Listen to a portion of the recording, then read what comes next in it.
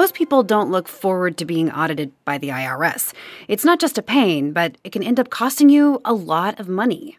I had an incident where my son's mother, who I wasn't married to, signed over the ability for me to use my son as a dependent, but she turned right around and kept using him as a dependent. What the IRS told me was the fact that she continued to use him as a dependent meant that she nullified the document that she signed. They audited me every year after that, and I had to pay back tremendous amounts of money. I was audited in 2015. At the time, I was a farmer. The audit process was horrible. The agent that they assigned to us knew nothing about farming practices. Initially, she had stated that in her examination of all of our records that we owed $38,000. Finally, with some back and forth between our tax accountant and the auditor, we got it down to about $1,500, which we shouldn't have even owed that. Now, a new study found that Black taxpayers are at least 3 times more likely to be audited by the IRS than other taxpayers. And the reason for this racial disparity isn't what you might think. The IRS isn't targeting Black taxpayers. The agency doesn't keep data on race. But the outdated algorithms they're using end up singling out Black taxpayers. The study was a collaboration between the University of Michigan, Stanford, the University of Chicago, and the U.S. Treasury Department. And it's one of the most detailed examinations of race and the tax system. After the break, we'll take a closer look at that study and its implications. We have a lot to get into. I'm Sarah McCammon, in for Jen White. You're listening to the 1A podcast, where we get to the heart of the story. We'll be back with more in just a moment. Stay with us.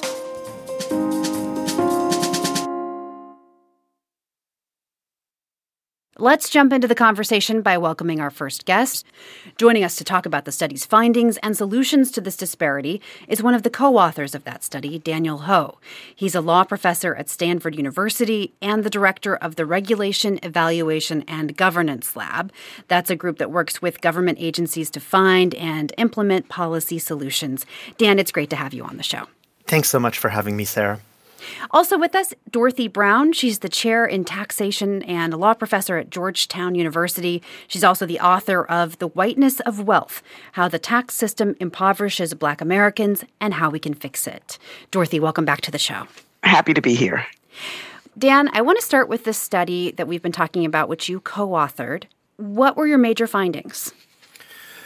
Well, first, I want to start off and just say what a pleasure it is to be on the show with Professor Dorothy Brown. This study, in many ways, would not actually have been possible without the really amazing work that Professor Brown has been doing really to shed light on these kinds of issues. We tend to think about tax sometimes as a potentially dry subject, but it is, in a sense, fundamentally about distribution.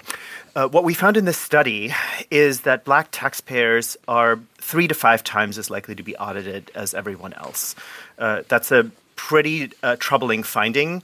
And what we find is that the disparities are concentrated among low-income taxpayers, particularly taxpayers claiming the Earned Income Tax Credit, which is a refundable credit program really to aid low-income earners.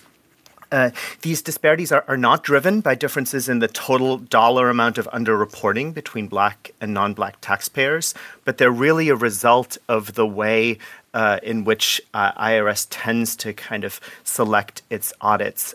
It's worth noting, too, that we don't think that this is driven by explicit bias on the part of IRS or its revenue agents.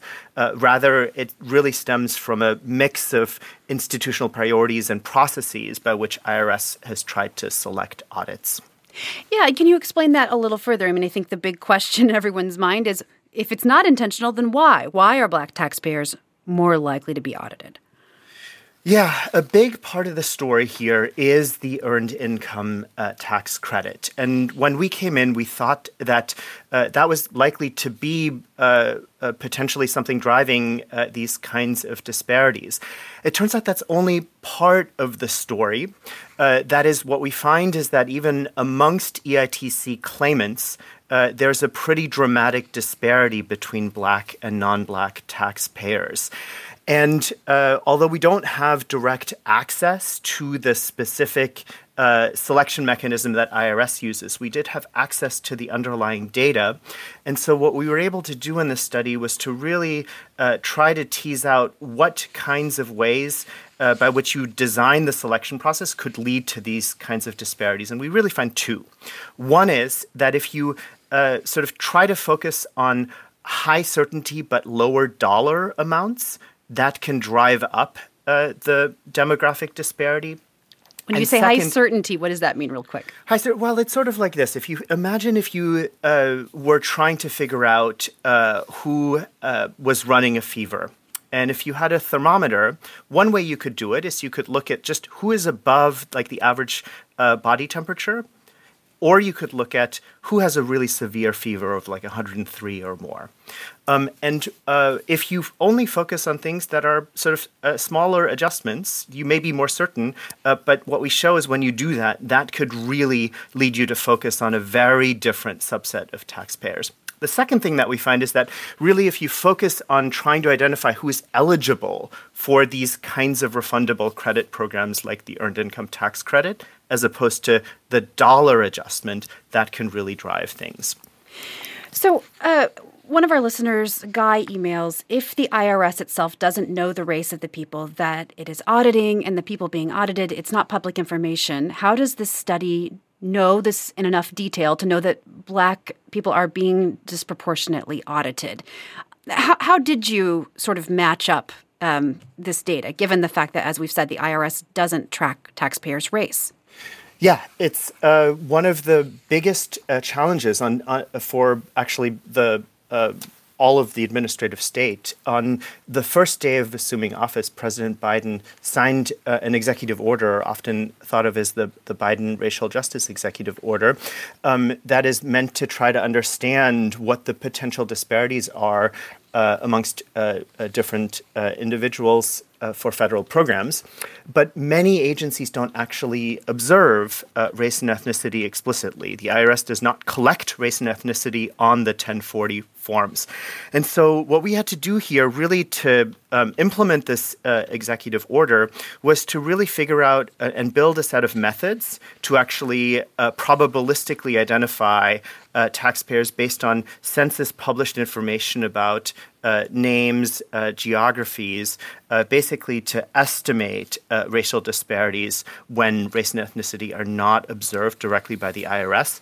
The other thing that really gives us a great assurance that this was that these methods worked quite well is that we were able to link an administrative data set in North Carolina where race was in fact self-reported, and we find the same disparities there and are able to validate our approaches. And we think that provides a really important blueprint for how to do this kind of an assessment, not just for the IRS, but for the range of other federal programs where we may simply be in the dark right now as to how they're being administered.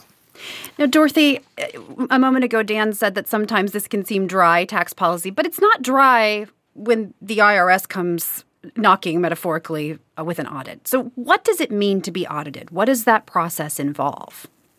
Well, it depends on the type of audit. Is it what we call a correspondence audit where it's mail?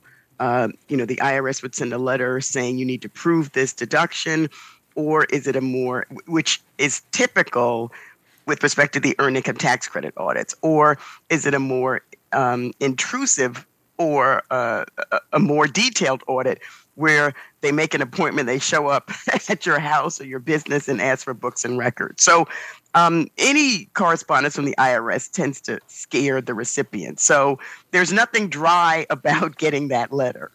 And what are the implications for a person who goes through an audit? What does it mean for, how long does it take, and what does it look like for them?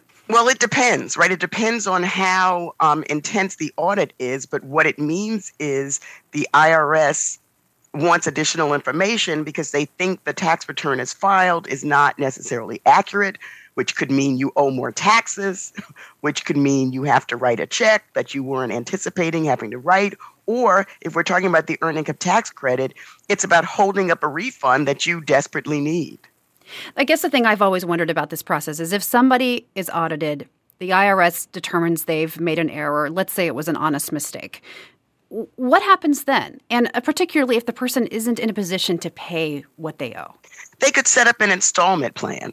And let me just say, it's also possible. So, for example, a couple of years ago, I got a letter from the IRS saying, prove up this deduction. And I sent back the copies of the receipts, and that was the end of it. So it's possible that the IRS sends a letter and the taxpayer says, yeah, I was eligible for this deduction, or there's nothing wrong with what I filed, and that's the end of it. So it's not every time the IRS thinks there's a problem, there actually is a problem.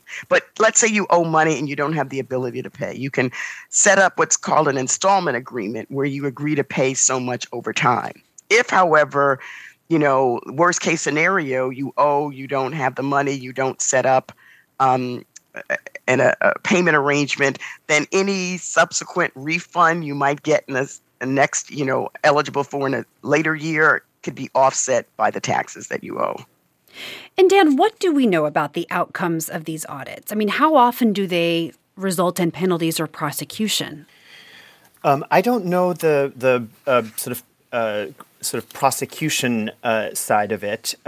Here's the context that I think is important to highlight, particularly in light of the earlier segment with Richard Rubin, which is that part of what has happened since 2010 is that we had really significant budget cuts to the IRS. So the budget is was down by about 15% over a 10-year period. 20% of the workforce left. The examiner base that really left the agency was disproportionately the sort of examiners that are able to really conduct higher income and more complex audits.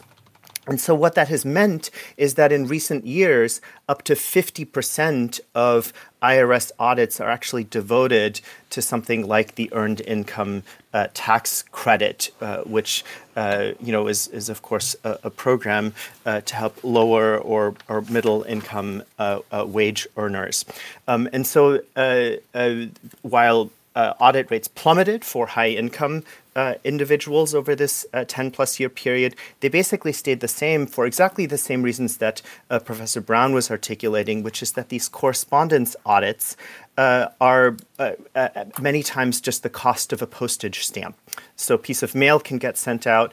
But about half the time, taxpayers may not respond to that mail. Sometimes folks talk about that as the hassle cost of just figuring out how to find that documentation and respond to that. There's a separate study as well by some IRS researchers that shows that when you have an EITC audit like this, sometimes the response by taxpayers is in subsequent years, even when it is the case that they are eligible for the EITC, they do not claim it as a result of having gone through that kind of an audit experience. Oh, that's interesting because they're worried they'll be flagged again. Exactly. Now, Dorothy, your work is about how the tax system is not colorblind. How does our tax system discriminate against people of color more broadly? So, this is it goes back to how can the IRS discriminate if they don't have information on race? And this is, I would say following up on the work of sociologist Eduardo Padilla Silva, racism without racists, right? The fact that you don't have intentional discriminatory desire doesn't mean a system cannot discriminate on the basis of race. We're seeing this with audits, with the study. We're seeing it in my research that basically argues that we all bring our racial identities onto our tax returns. The fact that we don't check a box for race on the 1040 doesn't mean we stop having a racialized being. So we see with respect to tax subsidies for homeownership, we know historically in America as well as today, there are vastly different rates of homeownership across race. So if we know that white Americans historically as well as today are more likely to be homeowners, in part because of federal racist policies that discriminated in favor of white Americans owning homes, then we shouldn't be surprised that tax subsidies for homeownership are going to impact Americans differently based upon their race. And Sherry emails, I'm a Black female and college educated. When I lived in Chicago in the late 1980s and early 1990s, I was audited twice in about 6 years. I made less than $43,000 and worked 2 jobs. They questioned petty stuff and I felt humiliated. It was as if they were going to find something. I've worked since I was 15 years old. The IRS is very intimidating and loves to chase little people instead of the wealthy who are the real cheaters. I wonder how you react to that, Dorothy, based on your research.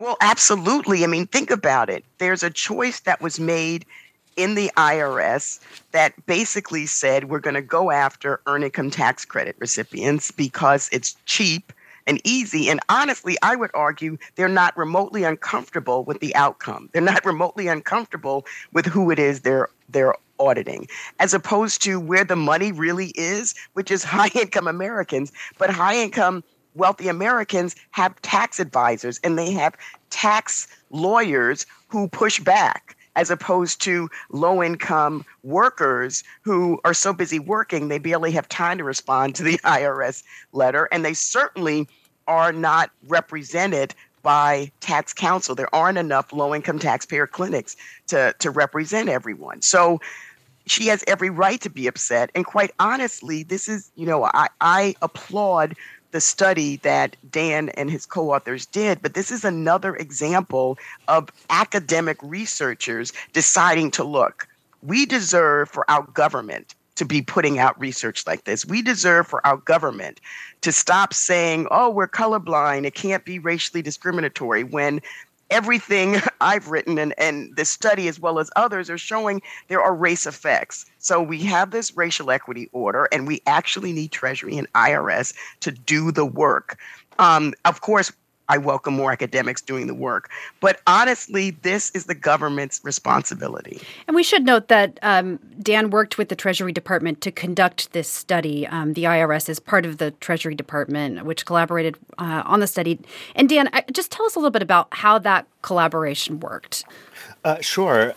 Well, we began work with the IRS really to try to think about how could we build out some approaches to improve the way that IRS can learn from its data, really because it had built out a set of audit selection mechanisms that really haven't learned from kind of really recent advances in AI. And that's kind of when we started to discover what was going on in the current system. We're discussing how the tax system discriminates against Black taxpayers and how to fix it. And we should note we did reach out to the IRS for this conversation. They did not make anyone available, but once again, they are part of the Treasury Department, which collaborated on the study. We'll be back with more in just a moment. Stay with us.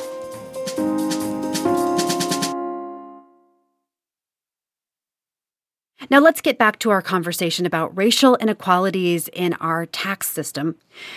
Now, Dorothy, you mentioned the Earned Income Tax Credit a moment ago. Shortly after the study was published, you tweeted, quote, "Lots of attention has focused on the EITC audit rate racial disparities. As important, in my humble opinion, is the following. We observe a statistically significant difference in audit rates between Black and non-Black taxpayers.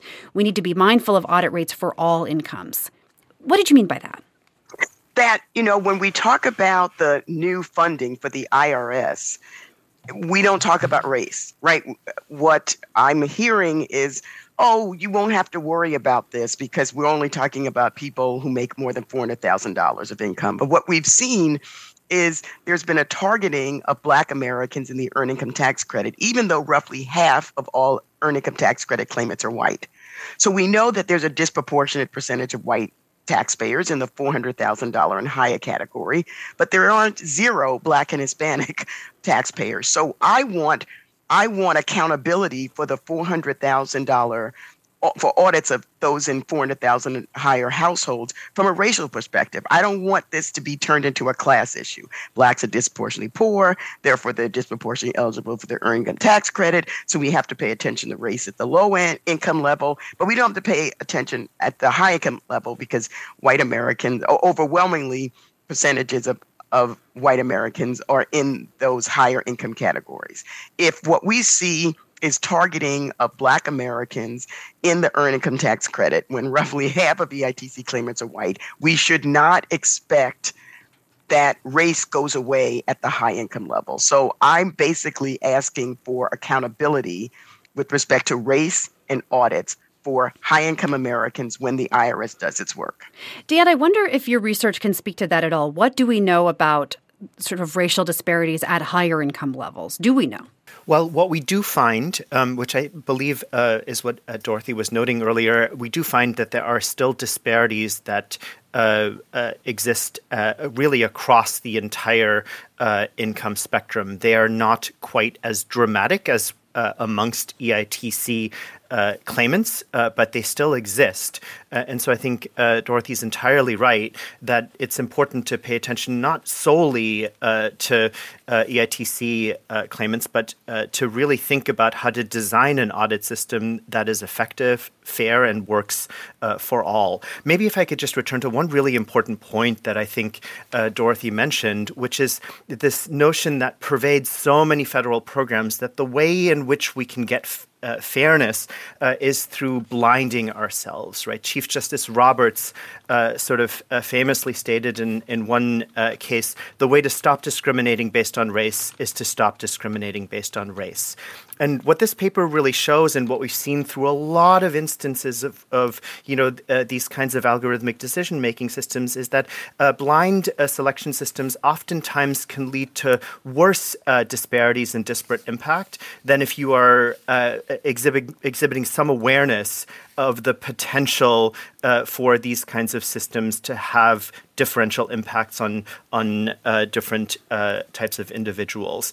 A program like a statute like the Equal Credit Opportunity Act affirmatively prohibits a set of lenders from being able to collect information on race and ethnicity.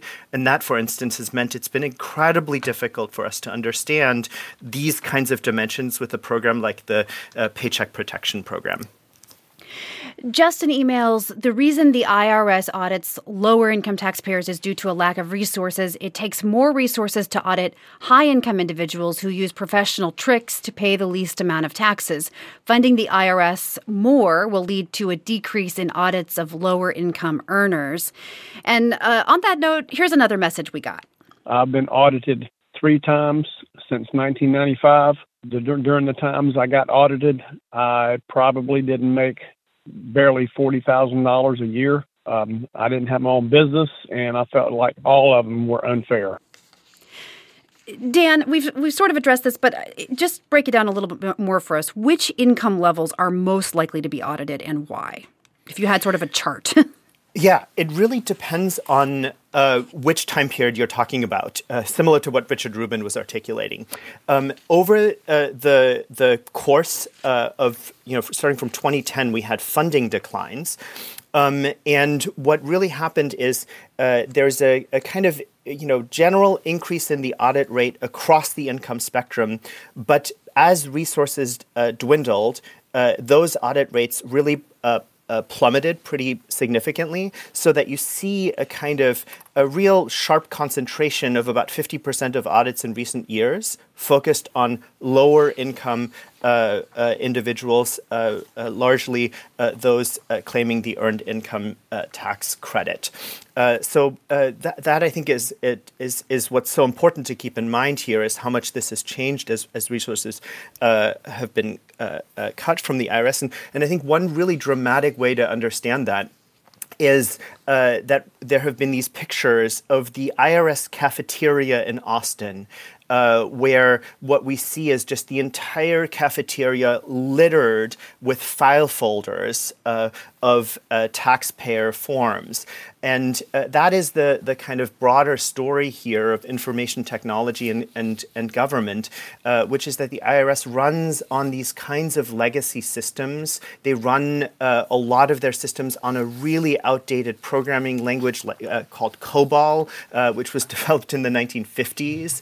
And it's really hard to get the kind of transparency, for instance, that Professor Brown is really articulating we need when you've got so much that is locked behind these really outdated legacy systems. And that's the real promise here of modernizing this kind of infrastructure.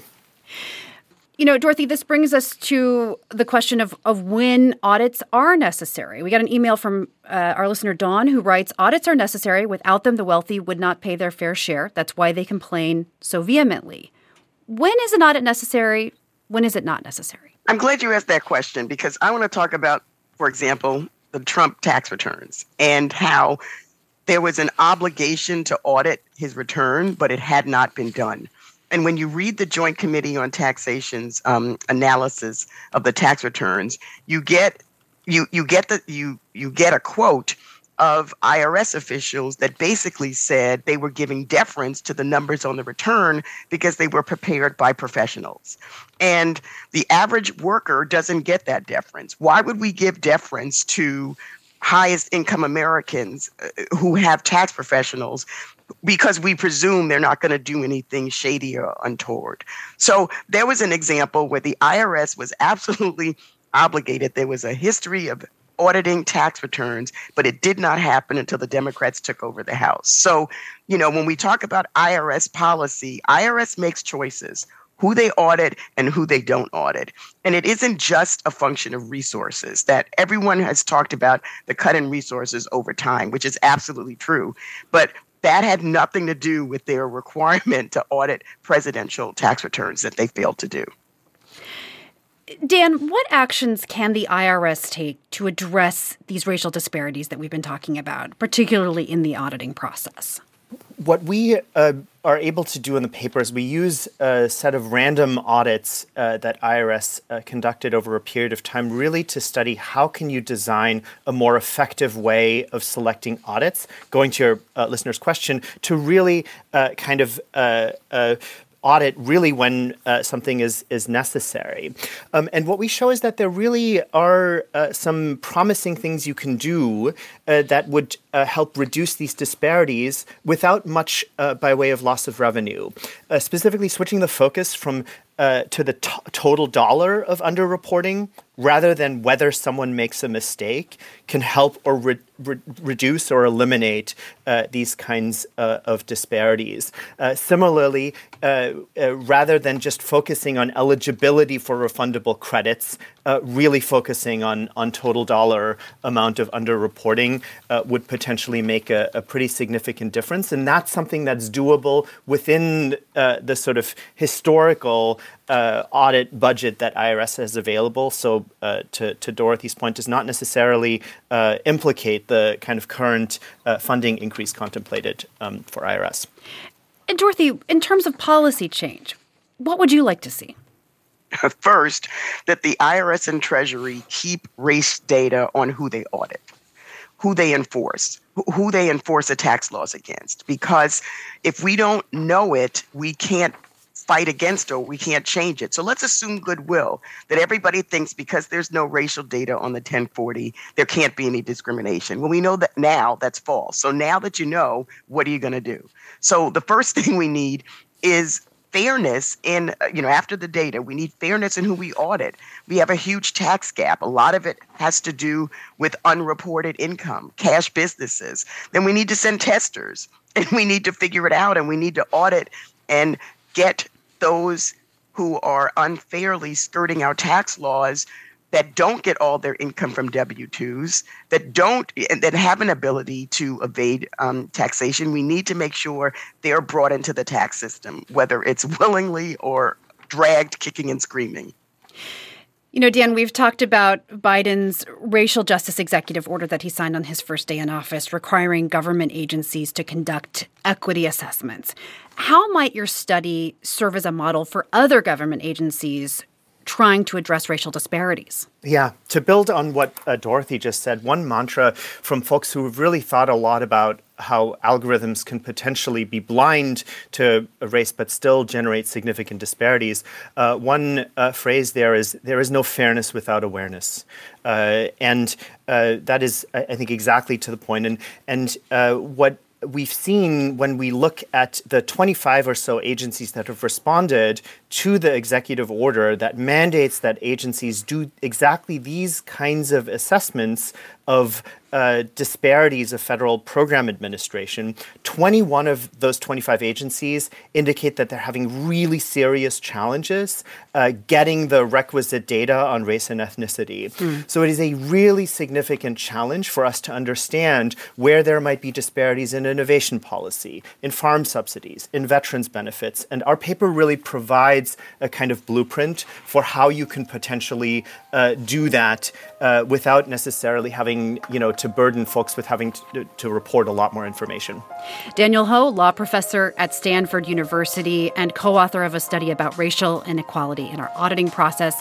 Also, Dorothy Brown, chair of taxation and law professor at Georgetown University.